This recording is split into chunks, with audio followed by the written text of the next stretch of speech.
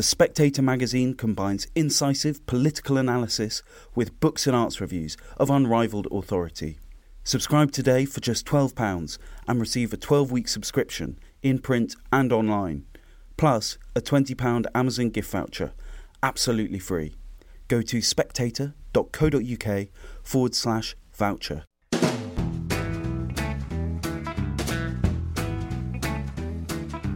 Hello and welcome to the Americano podcast, a series of discussions about American politics and life. My name is Freddie Gray. I'm the deputy editor of The Spectator. I am delighted to be joined by my good friend Madeleine Cairns today, who is a staff writer at the National Review, and we're going to be talking about President Joe Biden and marijuana. Maddie, the big news of today, in fact it was last night or yesterday in America, is that President Biden has decreed that cannabis possession should no longer be a federal crime, and that he's pardoned, in effect, up to about 6,500 people who have a conviction for marijuana possession. I think a lot of people, regardless of where they stand on the debate about marijuana, think this is probably a sensible move because marijuana is effectively legal in many American states, and therefore there's a sort of incongruity between the law and lots of people being penalised and, in fact, in prison for marijuana possession. What's your take on it? Well, I think the first thing to note is the timing of this. So obviously we're a few weeks out from the midterms, and this is Biden trying to energise and mobilise Democratic voters, frankly. Republicans have been trying to run on being tough on crime, and the great counter-argument to those who are tough on crime is that they are racist. And this issue of marijuana, certainly going back to the 70s, has long been associated with this war on drugs that disproportionately targeted and affected Black Americans. And so I think what he's doing here is he's positioning himself, he's sort of showing his anti-racist street cred, and he's signalling in what is largely, as you know, a sort of on its own terms, it's an uncontroversial move, and he's sort of baiting Republicans and anyone to criticize him so that those people can be painted as racist. Yes, and he's also targeting the youth vote in the midterms because on the back of his student debt forgiveness move, which we understand from polling has increased support for him among young people, this is also thought to be a move that would be very popular with young people. Right, exactly. And this is also something that is playing out in a key Senate race in Pennsylvania. John Fetterman, Democratic candidate, has repeatedly pressed Biden to take this step. And his opponent, Republican opponent, Dr. Oz, is being painted, obviously, as this unsavory figure. So Fetterman said this was a massive step towards justice. And I think that just to sort of unpack what's actually been done here, it's important to note that, and I think the White House even admitted this themselves, there isn't anyone incarcerated in federal prison solely for simple possession. Okay, people are typically arrested on possession charges, if they're arrested at all, because they weren't caught in the act of distribution, but they're suspected for distribution. It's typically, so if we think of the classic profile of somebody with this conviction, it's not typically your law-abiding citizen who just enjoys the occasional joint. We're talking people with histories of petty theft, other problems. In fact, a year ago, I was chatting with a cop in Portland, Oregon, who was explaining that this was once quite a useful tool in their armory because they had these drug-free zones, which were appreciated by the local communities because there was local communities that were overrun by crime. And what they could do is they could find someone who's a repeat offender with all sorts of petty crime, and they could get them on the possession charge and then just exclude them from that zone. But this was abandoned because it played into this racial tension, and it wasn't a great look because it did disproportionately target Blacks and Hispanics. But you're really at a stage now where nobody is really making the case for being tough on marijuana possession. It's not been enforced for decades now in the United States. So this is purely symbolic, and I think, as I say, all about the midterms. It's all about the midterms, but it may be a successful move politically, but let's talk about it morally. Do you think it's right that now the political argument on marijuana and cannabis has effectively been won. And having read your brilliant cover piece for Spectator World not so long ago, I can tell that the answer is going to be no. But explain to me why you think the argument on cannabis has been lost, and what are the arguments against decriminalisation? Yeah, so it's important to note probably that there's different things going on here. So I think Biden's symbolic gesture here is largely interpreted, and I think rightly so, as a move towards national legalization. This is the direction the culture is going. This is the direction the industry is going. Basically, it's uncontroversial. You don't get much Republican pushback from this. And that's because there's a lot of money to be made from this drug, which there's no political appetite in Washington to push back on this. So first of all, it's important to understand the incentives. It used to be, and I think this is where we get into the moral argument, it used to be that the drug strategy in the 1970s and 1980s, flawed though it may have been in practice, but the strategy was reducing the number of people who take drugs because drugs are harmful, and reducing the number of especially young people who are initiated into drug taking. Now, we can have a conversation about how their strategy for dealing with that didn't work, the so-called war on drugs, which, by the way, like I say, it was really not as long-term as people think it was. It was something that got off the ground in the 1970s, 80s, and was sort of already turning around by the 1990s. But in any case, we can talk about how that didn't work. But that strategy was a good strategy. Drugs are harmful. Marijuana is very harmful. It's classified as a Schedule 1 drug, which by definition means no currently accepted medical use and high potential for abuse. Now, you could say, well, it shouldn't be Schedule 1 because there are now accepted medical uses, although many of those are pretextual, as we know. But there's certainly a high potential for abuse. So reducing the number of people taking this drug is a good aim. Unfortunately, the aim now with all of these policies is to reduce drug enforcement. That is the end in itself. Reduce drug enforcement. There's basically no comment on the fact that this is really harmful. It's harmful for individuals, families, communities. And so I would be open, frankly, with a conversation, a policy that decriminalizes or partially decriminalizes drugs if it was aiming for reducing drug taking and it was proven, or at least you could be persuasive in saying that it was effective in doing so. But that's just not happening because that's not the aim. The aim is to further this industry and make lots of money and showcase your woke street cred in the way that Biden's doing.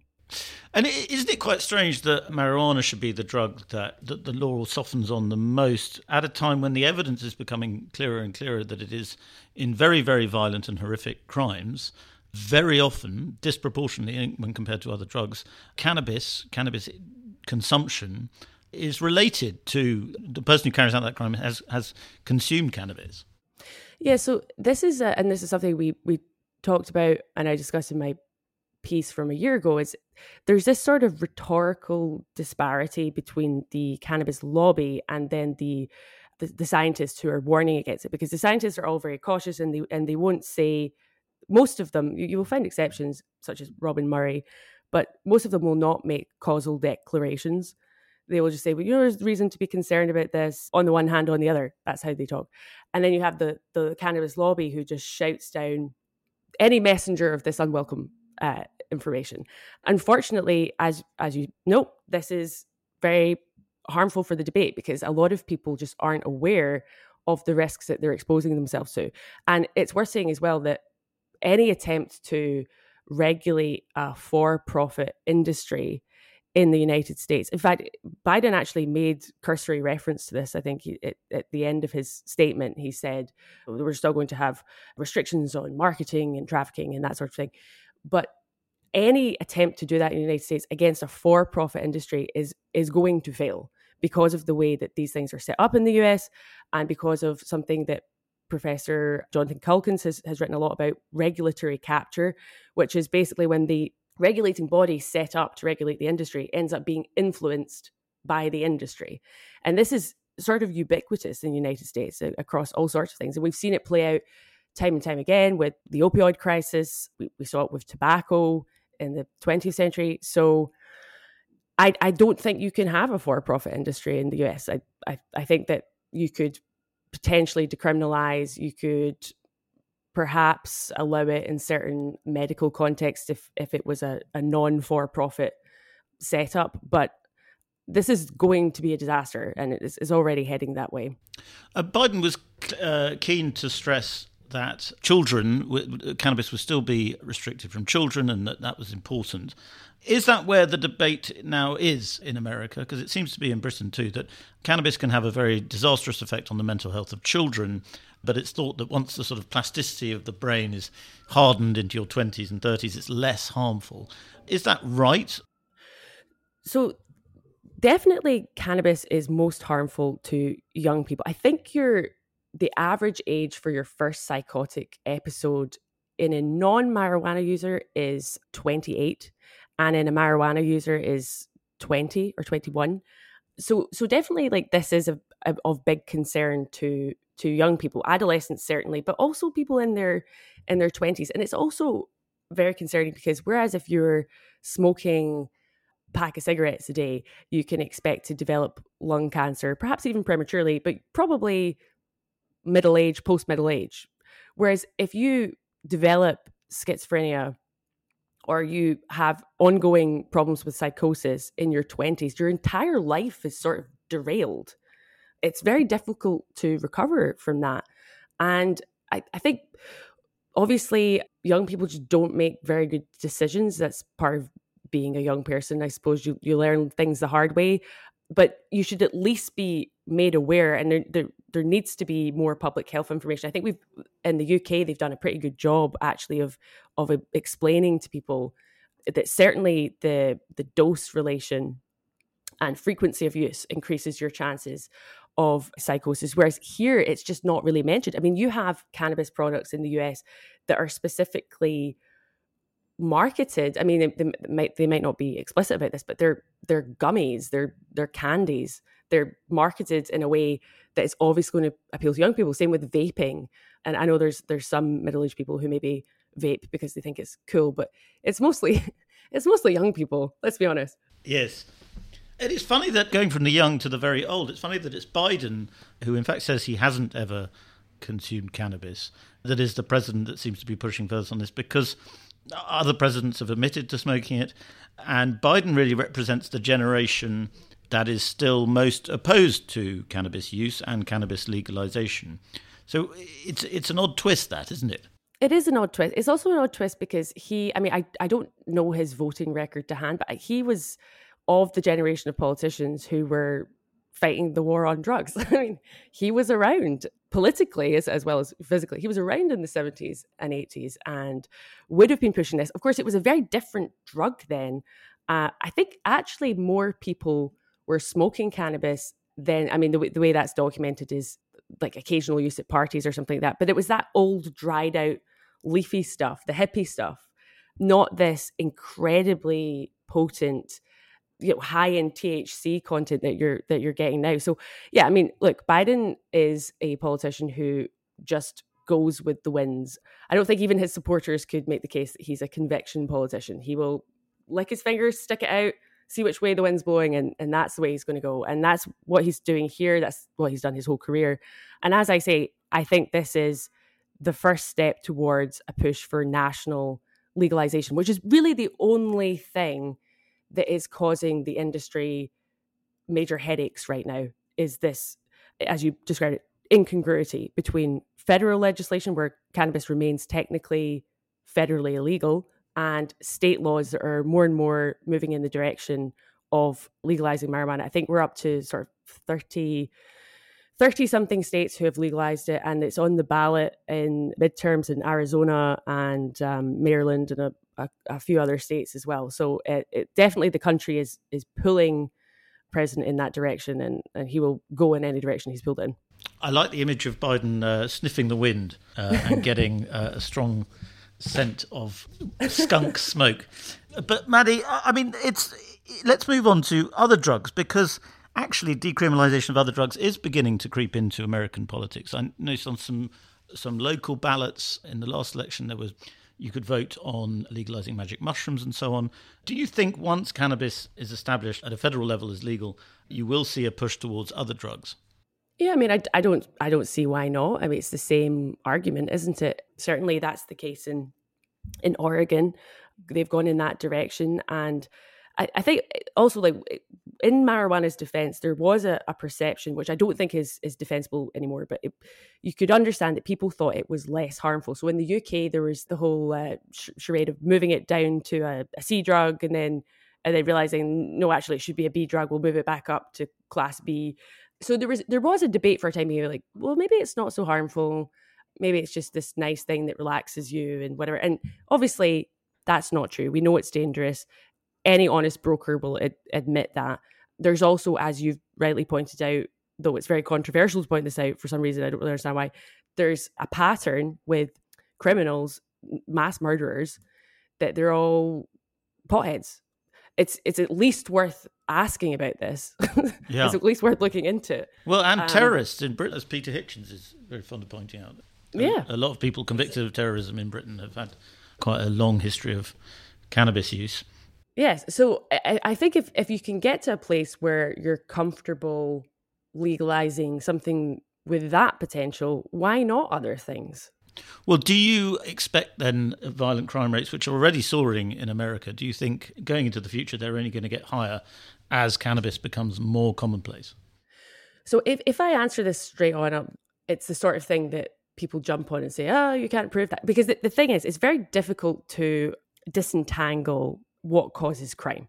Because normally, as I mentioned, the profile of these people is very complicated and there's lots going on. So if we do see a spike in crime, interestingly, people don't have a problem doing this with guns. They'll say, but it's gone up because of guns, right? Well, that's obviously overly simplistic. So it is entirely possible that we will see that. Certainly something that is demonstrable already is an increase in hospital admissions for people with psychosis. We've seen that in states that have legalized marijuana, and we've seen that consistently in states that have legalized marijuana. With violence, it's more difficult to get the data on it, but my hunch, if I'm allowed to have a hunch, is yes. Yes. Well, that seems like a pretty good hunch. Let's go back to the politics of it briefly. Do you think this will be a win for the Democrats in the midterms, or do you think that actually stoners don't vote and it won't change anything? Well, I think it will be a win in some places. I think in places, so I think it does come down to this: how do you see crime? And in areas, in states with bad crime problems, or they've seen a big surge in crime, I'm thinking of Wisconsin. I think that actually sanity will prevail, and this will not be politically beneficial, because it is just this virtue signaling. It's not really it's a pointless thing to do, basically. But it is possible that it will mobilize young voters in the way that they want it to. It's similar to other culture war stuff like abortion. There are places where abortion is going to make a big difference. Michigan, for example. And I think this could be beneficial, but it will probably play out state by state. And do you think it's a slightly patronising attitude of the Democrats towards the African American vote to assume that black people, of course, they love smoking marijuana, they're going to like us now? Yes. I mean, this is just what the Democrats do, though. I mean, their whole approach to that demographic is incredibly patronising. And that has been pointed out by other black candidates. Like, I know he's in trouble now, but Herschel Walker, before he was in trouble, was making that case pretty well, I thought, saying like they want to paint us all as idiots and that we're oppressed and we're victims, and that's not who we are. So yeah, that is their strategy. Well, Maddie, we'll end it there, but you are our resident cannabis expert, so I'm sure we'll have you back on in the near future. Thank you.